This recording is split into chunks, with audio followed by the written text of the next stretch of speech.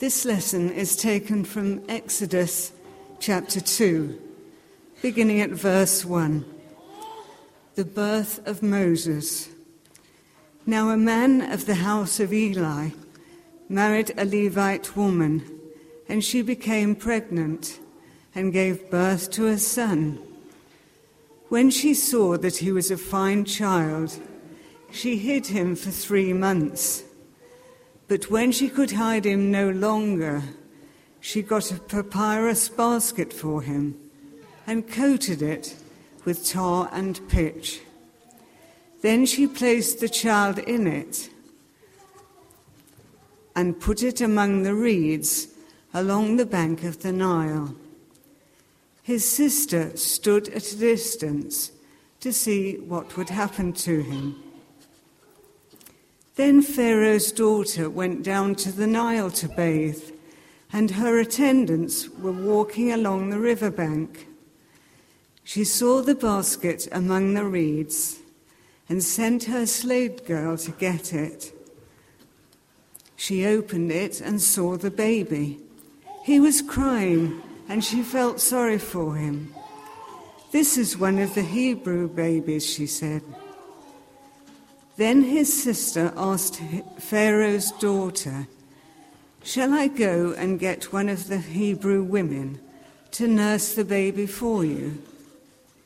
"Yes, go," she answered. And the girl went and got the baby's mother.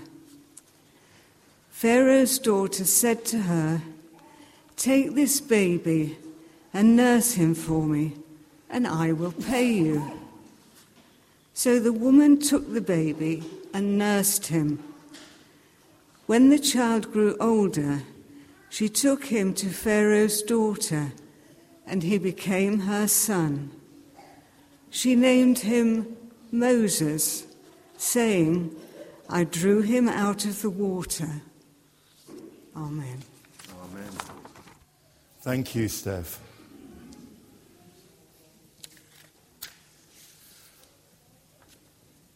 Anybody pick up anything unusual about the way that Moses spent his early few days, few weeks, or later? Yes, Ben? The soldiers wouldn't catch him. Yes, that's right, yes, so the soldiers wouldn't catch him. What did the mum do?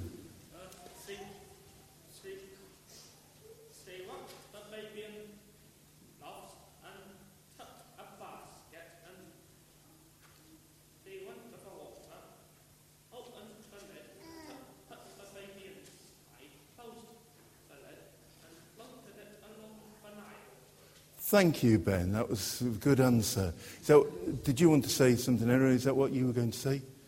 Yep, that's good.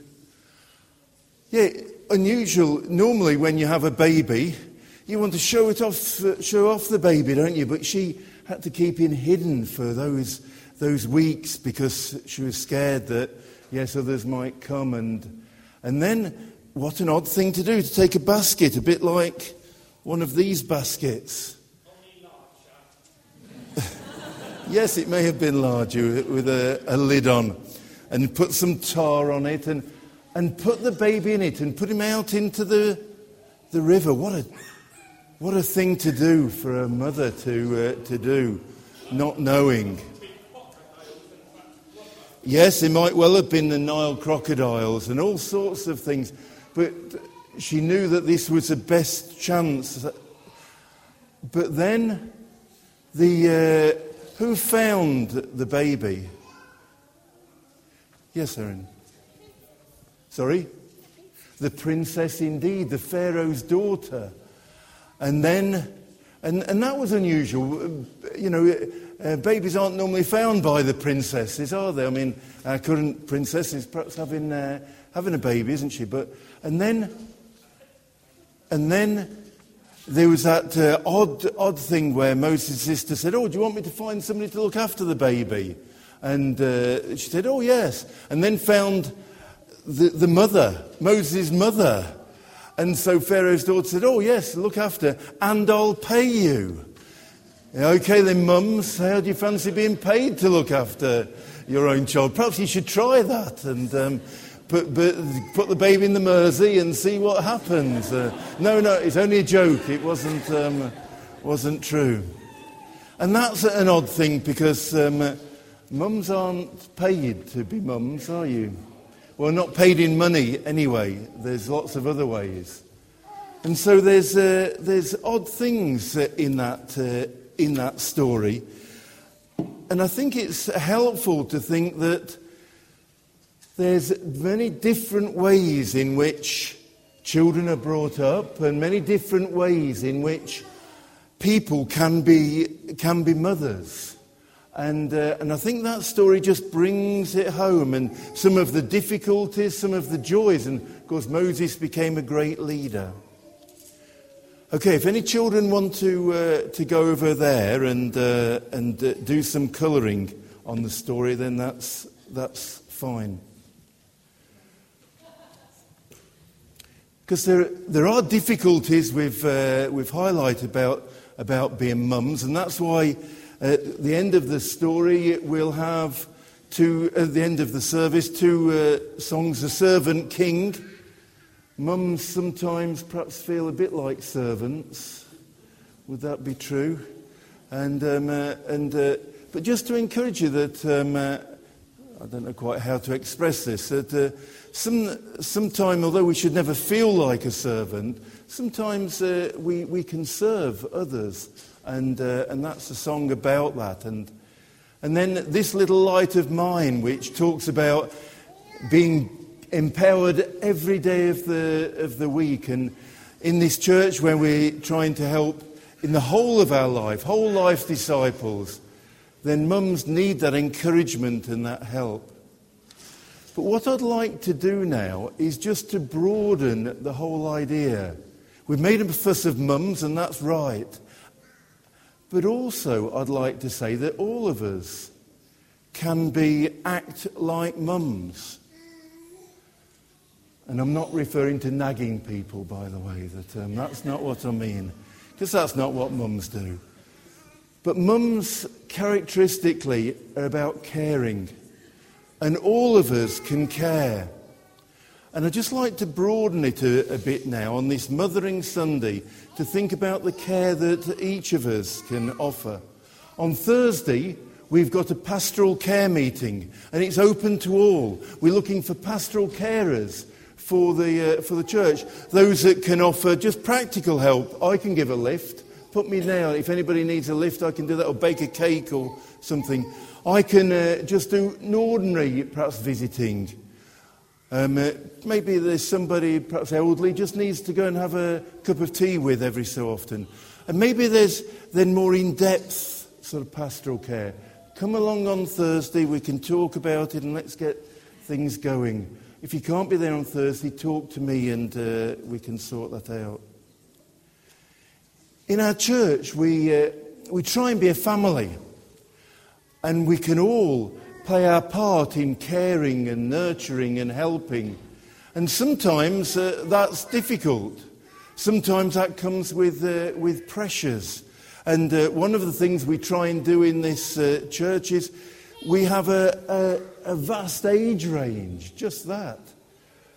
And when we have families, and perhaps lots of us are having family events later on today, there's some things that some people prefer and some things other people prefer.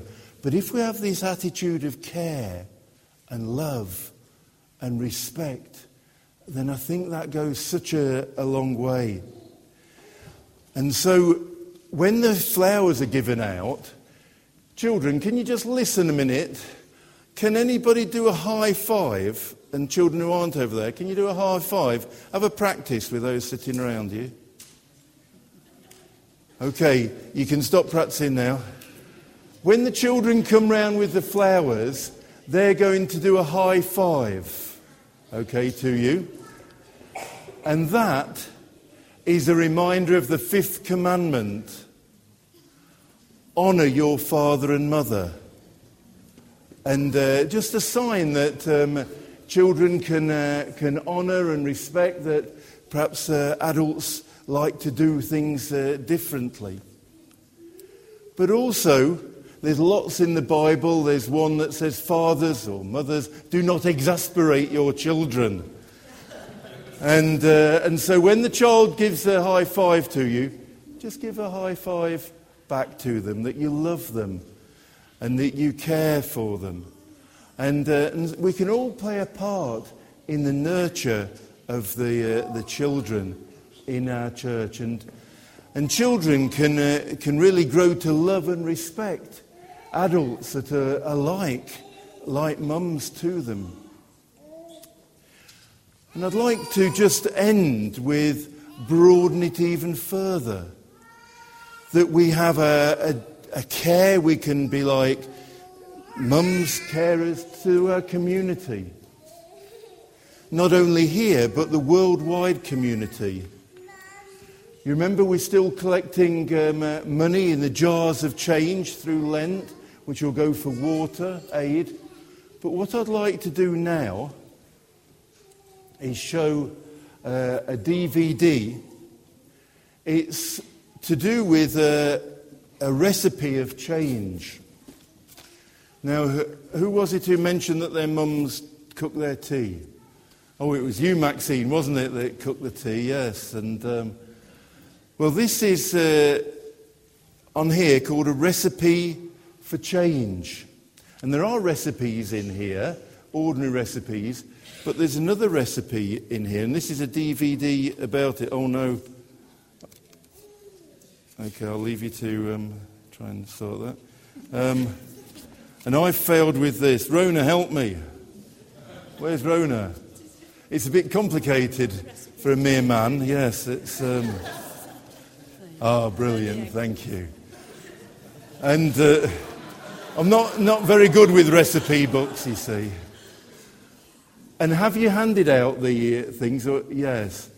That Rona's handed out some cards about how we can all make a change, showing we care about our world and the things that are happening in the world.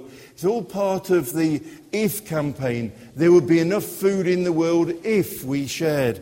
This is the recipe. Are you ready for this? Ingredients: 8 world leaders. And the instruction is, take 8 world leaders and a global food problem. Then the further ingredients: prayer, Christ-loving people and their voices across the UK, and justice. And it says, take 8 world leaders and a global food problem. Throw in your prayers, your support and your voice.